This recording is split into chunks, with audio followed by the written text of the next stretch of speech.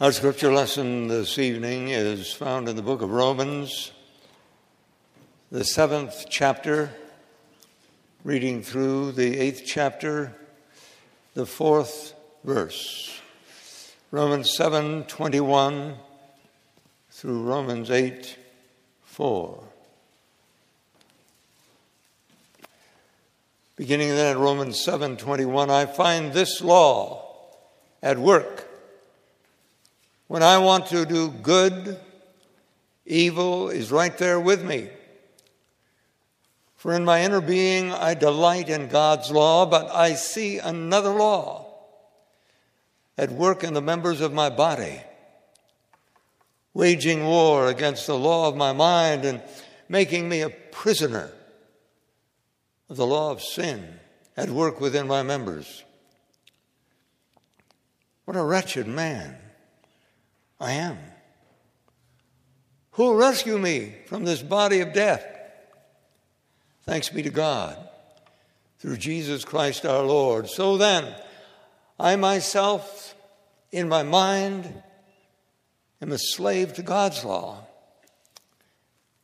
But in the sinful nature, I'm a slave to the law of sin. Therefore, there's no condemnation for those who are in Christ Jesus. Because through Christ Jesus, the law of the Spirit of life set me free from the law of sin and death. For what the law was powerless to do, in that it was weakened by the sinful nature, God did, by sending his own Son in the likeness of sinful man to be a sin offering. And so he condemned sin in sinful man in order that the righteous requirements of the law might be fully met in us, who do not live according to the sinful nature, but according to the Spirit. For our text this evening, I'd like to use the first two verses of Romans 8. Therefore, there is now no condemnation for those who are in Christ Jesus, because through Christ Jesus, the law of the Spirit of life set me free from the law of sin and death. Congregation of our Lord Jesus Christ,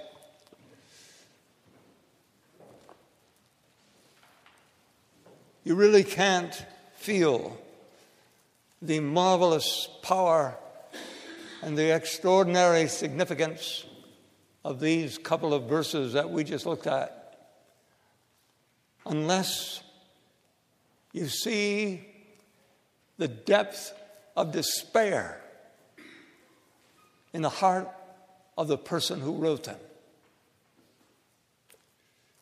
His name, of course, as we all know here tonight, was the Apostle Paul. And he was a man whom we tend to put on a pedestal, and rightly so, because God used him in a marvelous way to build his church. But what we need to learn to do as we read the Bible, and many of us are so familiar with the Bible, there isn't a thing hardly that could be brought up out of it that we haven't heard before, but we have to ask God always to help us understand it in such a way that we will have an emotional response to it, that we will feel it deep in our hearts. And certainly this text of ours is a fundamental center post for the Reformed faith. It speaks about the great work of Jesus Christ. But look at Paul, just before he wrote it. You saw the words, "O wretched man that I am, who will deliver me from the body of this death?" Now this is astonishing, almost beyond expression, that here just before the Apostle Paul was about to write this most marvelous chapter in the Bible. I say that. There are many others that are marvelous too, but this chapter that is so profound, so complete, so gloriously wonderful. You can read it again and again and again, and you should read it again and again and again, to tell you the truth. Because it lifts you up, this 8th chapter of the book of Romans. But before he wrote it,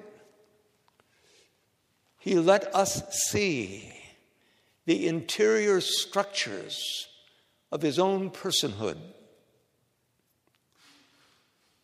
He wants us to understand that Romans 8 was written by an individual who could only use the word wretched when he thought of how he felt about himself and how he felt about God and how he felt about how he should be living and what he should be doing. As I was working through this for this message, I found my own person simply saying, how could this be that Paul would call himself a wretched person? You know the history of the Apostle Paul. The 9th chapter of the book of Acts describes his conversion to Christianity. How it happened that he became a follower of Jesus. We all know about it if we are Christians who have been Christians for several decades, but just to think of it again this evening as he's going to Damascus to find Christians so he could persecute them. Jesus stops him along the road.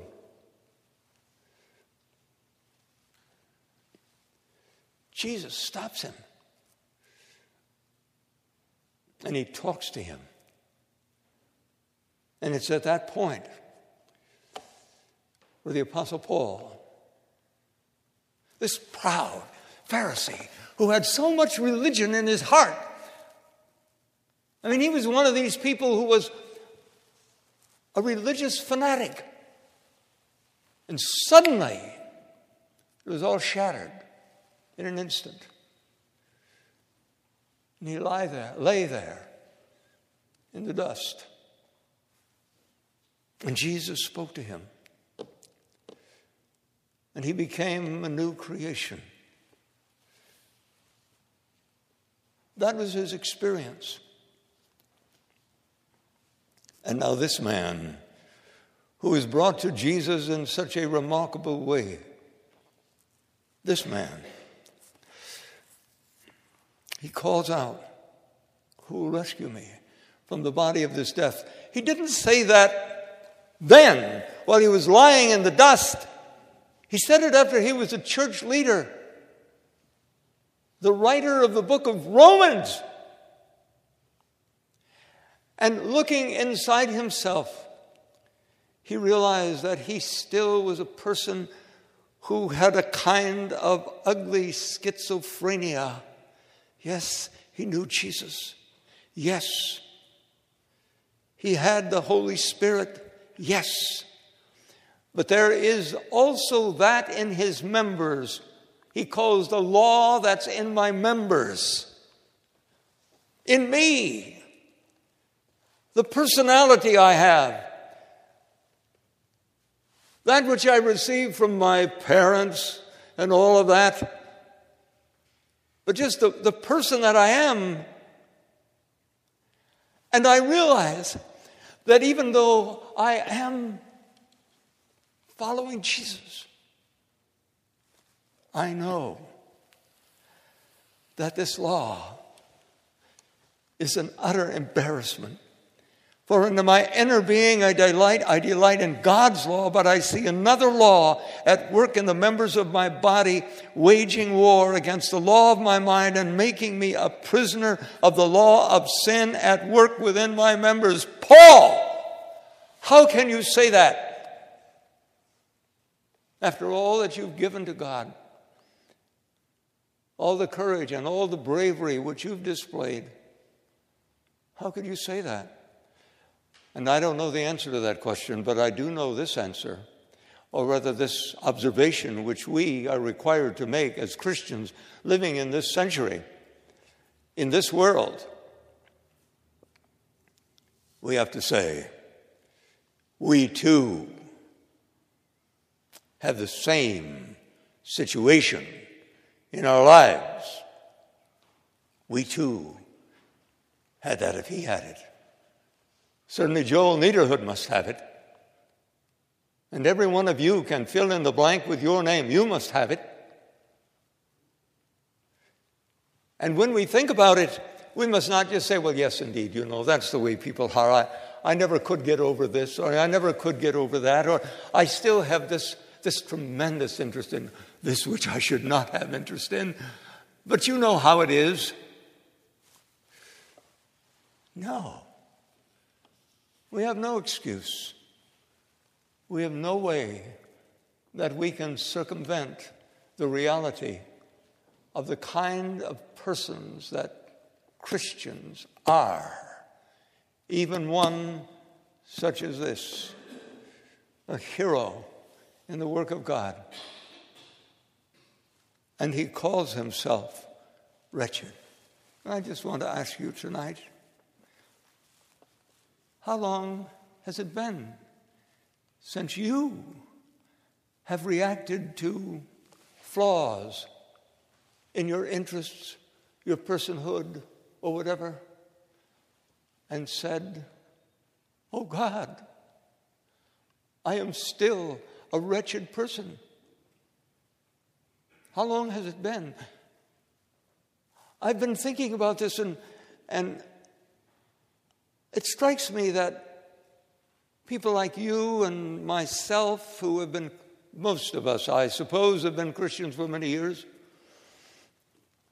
and we are Calvinists who believe in election, and so once we get the doctrine straight and we know the confessions, and we say, well, yes, indeed, of course, it's true. But it doesn't really affect me. I could never speak like this because God has made a provision for my salvation that is absolutely certain. And God has made it so that we would get to know each other, a group of Christian people, and yes, we had some problems, and we have some problems, and sometimes we have them even in our churches, and all of that.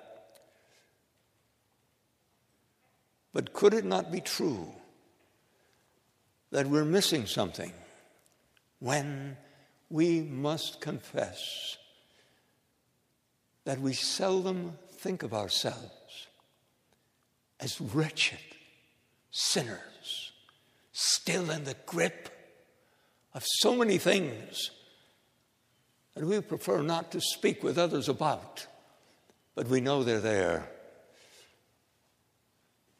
And so the apostle raised a question: who will deliver me? And so our text begins. So then I in myself and my mind am a slave to God's law, but in my sinful nature a slave to the law of sin. And I, standing here on this pulpit, I can take those final words of the Apostle Paul in the 7th chapter of the book of Romans, and I can say, I myself in my mind am a slave to God's law, but in the sinful nature I'm a slave to the law of sin. And when we say that, then we can see the wonder, the glory, the absolute necessity of having a living relationship with Jesus Christ. Thinking about him, praying in his name, reflecting on what he has done for us. That must be something which drives us on, which makes every day glorious and wonderful. Listen to this. Therefore, there is now no condemnation for those who are in Christ Jesus. Because through Christ Jesus, the law of the Spirit of life set me free from the law of sin and death. A couple of things about that text. Therefore, there is now no condemnation for those who are in Christ Jesus. How long has it been since you have just said, hallelujah, praise the Lord? There is no condemnation for this sinful person. I fear sometimes about people like ourselves with a well-developed theology, soteriology, anthropology, all of these. We study it all, and all of it joins together in making us think about our faith as a kind of academic reality. Oh, there is an academic side to Christianity. Indeed, there is. But if anyone knew about it, the Apostle Paul, of course, did not know it in the same sense we did, but we do. That theological, that academic, that is a part especially of Reformed Christianity and all of that. But to be a real Christian, we need this as well. We are by nature a condemned people. Now, I certainly don't want to be accused of accusing you of anything spectacular or terrible. But think what God sees when he looks at a person like the Apostle Paul and like you and like me and hears me saying, Lord, you know, I'm very impressed with what I must be in your service and all the gifts you give me, but this law that works in my members, you know what that is? Who you are, your members. That's what he's talking about. And we have to think about that. Because often people with a religious pedigree that we possess think about our faith in terms of Calvinism, predestination, and we don't realize that by nature, every one of us should hang by his neck until he's dead because of his sins. Every one of us by nature is a person who should go to hell itself.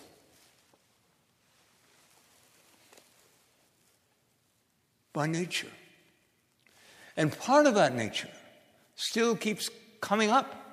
I mean, we still have that sinful nature in all sorts of ways. And here the Apostle Paul says, therefore there is now no condemnation for those who are in Christ Jesus. There's something mystical here. In Christ Jesus. Because through Christ Jesus, the law of the Spirit of life set me free from the law of sin and death. Set me free, not in the sense that I would not still be encumbered by those embarrassing realities that come out of the nature of the kind of person I am, but we're free from it in the sense that that is not going to condemn us. Praise God. Hallelujah. It's not going to condemn us. Why? Because in Christ Jesus, all the punishment that I deserve, that you deserve, all of it was laid on him. Every bit of it.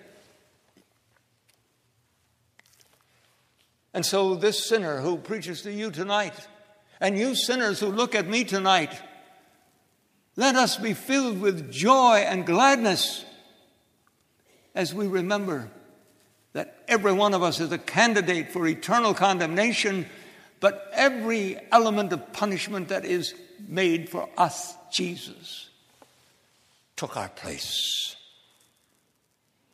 And he received it. And when you look at the cross, when you look at Christ on the cross, you're looking at the place where you yourself should be. And you will remember this.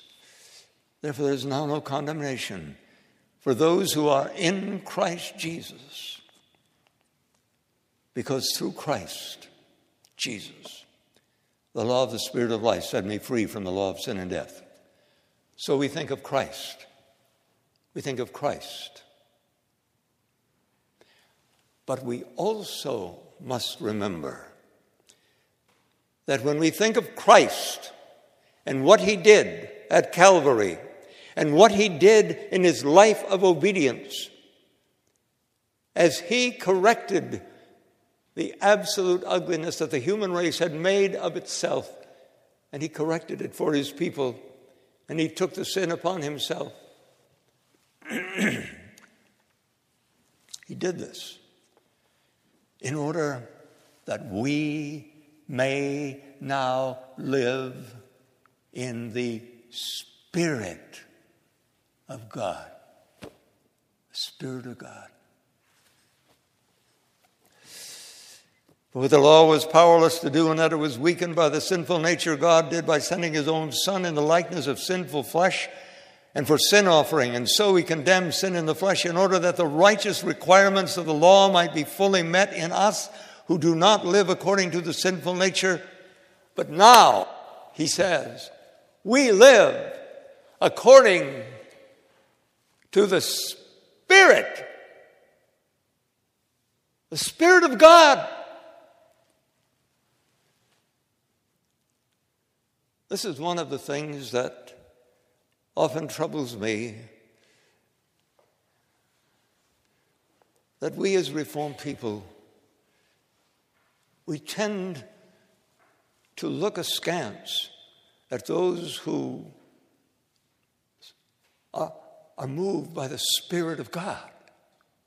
I remember many years ago, and I probably shouldn't be mentioning this, but it happened in Minsk in Russia in 1989.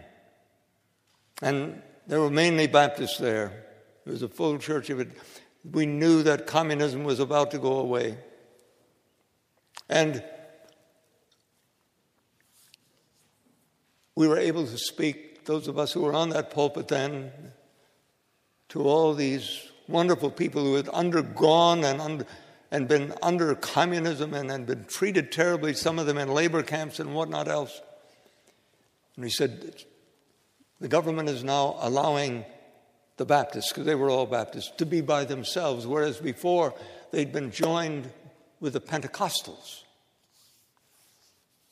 And I remember it so clearly that so many of them said, we don't have the Pentecostals anymore. Now we can go forward. But in those days and in that place, the Pentecostals were people who were standing on street corners doing embarrassing things for the others and all of that. But sometimes we too can, as Reformed people, we can say, we want to be self-controlled people, you see. But God makes very clear to us that we are a wretched people by nature. But now Christ has come and paid the price completely and given us the law of the Spirit of God. The only way we can begin to be what God wants us to be is not that we have to go and study and all of that. Yes, that's all a part of it. Don't misunderstand me. But we need to have the Spirit of the living God. We need the law of the Spirit controlling our lives. Jesus died on the cross. Do you understand? I'm sure you all do. We talk about this sometime, but he died on the cross to pay for our sins, but to earn the right to send the Holy Spirit into his church so that people like ourselves who still have a lot of Paul's problem, say, in my members, there's a war making me a prisoner of the law of sin. But thanks be to God, through our Lord Jesus Christ, he comes, the Holy Spirit comes, and he sanctifies us. Yes. Makes us holy. Yes. But he also gives us a faith that will make very clear to us that it is the most important thing in our lives, our faith. And it's a gift from God in order that while we are in this world, we will live the way God wants us to live. And we will do what God wants us to do. And he will use us in many ways and in many places if we recognize that the law of our members, which can so often embarrass us, can now be overcome to a large degree by the law of the Spirit of life. And then Christianity becomes so exciting, so glorious, and so wonderful. And if we're really sensitive and we haven't experienced these kinds of things, then we have to say, oh, wretched man that I am, that I continuously fall back into these things that I just can't get over. But then after all, we do believe in total depravity. And we have a theology that will cover that. We need to live by the law of the Spirit of God, which means the Spirit of the living God has to be the motivator and the empowerer for everything we do. We're no longer condemned, praise God, but we're also now given that person of the Holy Trinity that enables us to live for God. And so, I must, before I conclude, mention something that's going on in heaven, even as we are here just now. And that is this. The God who gave us this Bible, the words from the Apostle Paul, what a wretched man I am. And the words from the Apostle Paul who tells us that we're not going to go to hell. There's no condemnation because Jesus went to hell for us. And the one who gave us the words that says now we can live by the Spirit of God also tells us in Romans 8 that Jesus and the Holy Spirit, even as we're here tonight, are praying for us. Christianity is so glorious. I just looked at the 26th verse of the 8th chapter. In the same way, the Spirit helps us in our weakness. We do not know what we ought to pray for, but the Spirit himself intercedes for us with groans that cannot be expressed. Isn't it wonderful to know that the Holy Spirit of the living God is before the throne of grace praying for us? Because if he wasn't, there'd be no hope at all that we could live for God. And then in the same chapter, he says this. Who is it that condemns? And then he's Christ who died. More than that, who was raised to life, and he's at the right hand of God, and is also interceding for us. Who shall separate us from the love of God? Shall trouble or hardship or persecution or famine or nakedness or the sword? My brothers and sisters, do you realize this? Nothing can separate us from the love of God. Why? Because Christ died on the cross, yes. Because we have received the power of the Holy Spirit from the living God, yes. But nothing can separate us from the love of God, because the Holy Spirit is praying for us with groanings that cannot be uttered. And Jesus Christ is at the right hand of God praying for us all the time.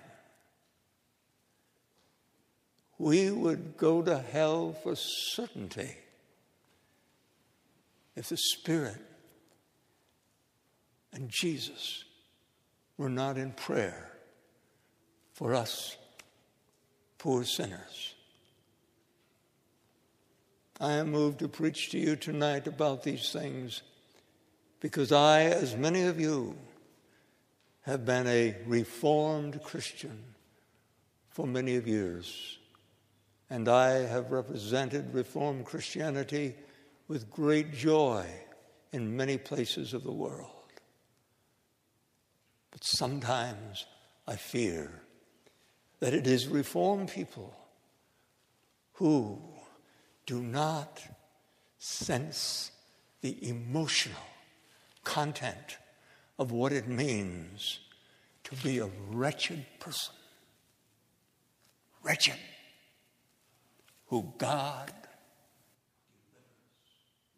through the sacrifice of Jesus and through the ministry of the Holy Spirit in our lives.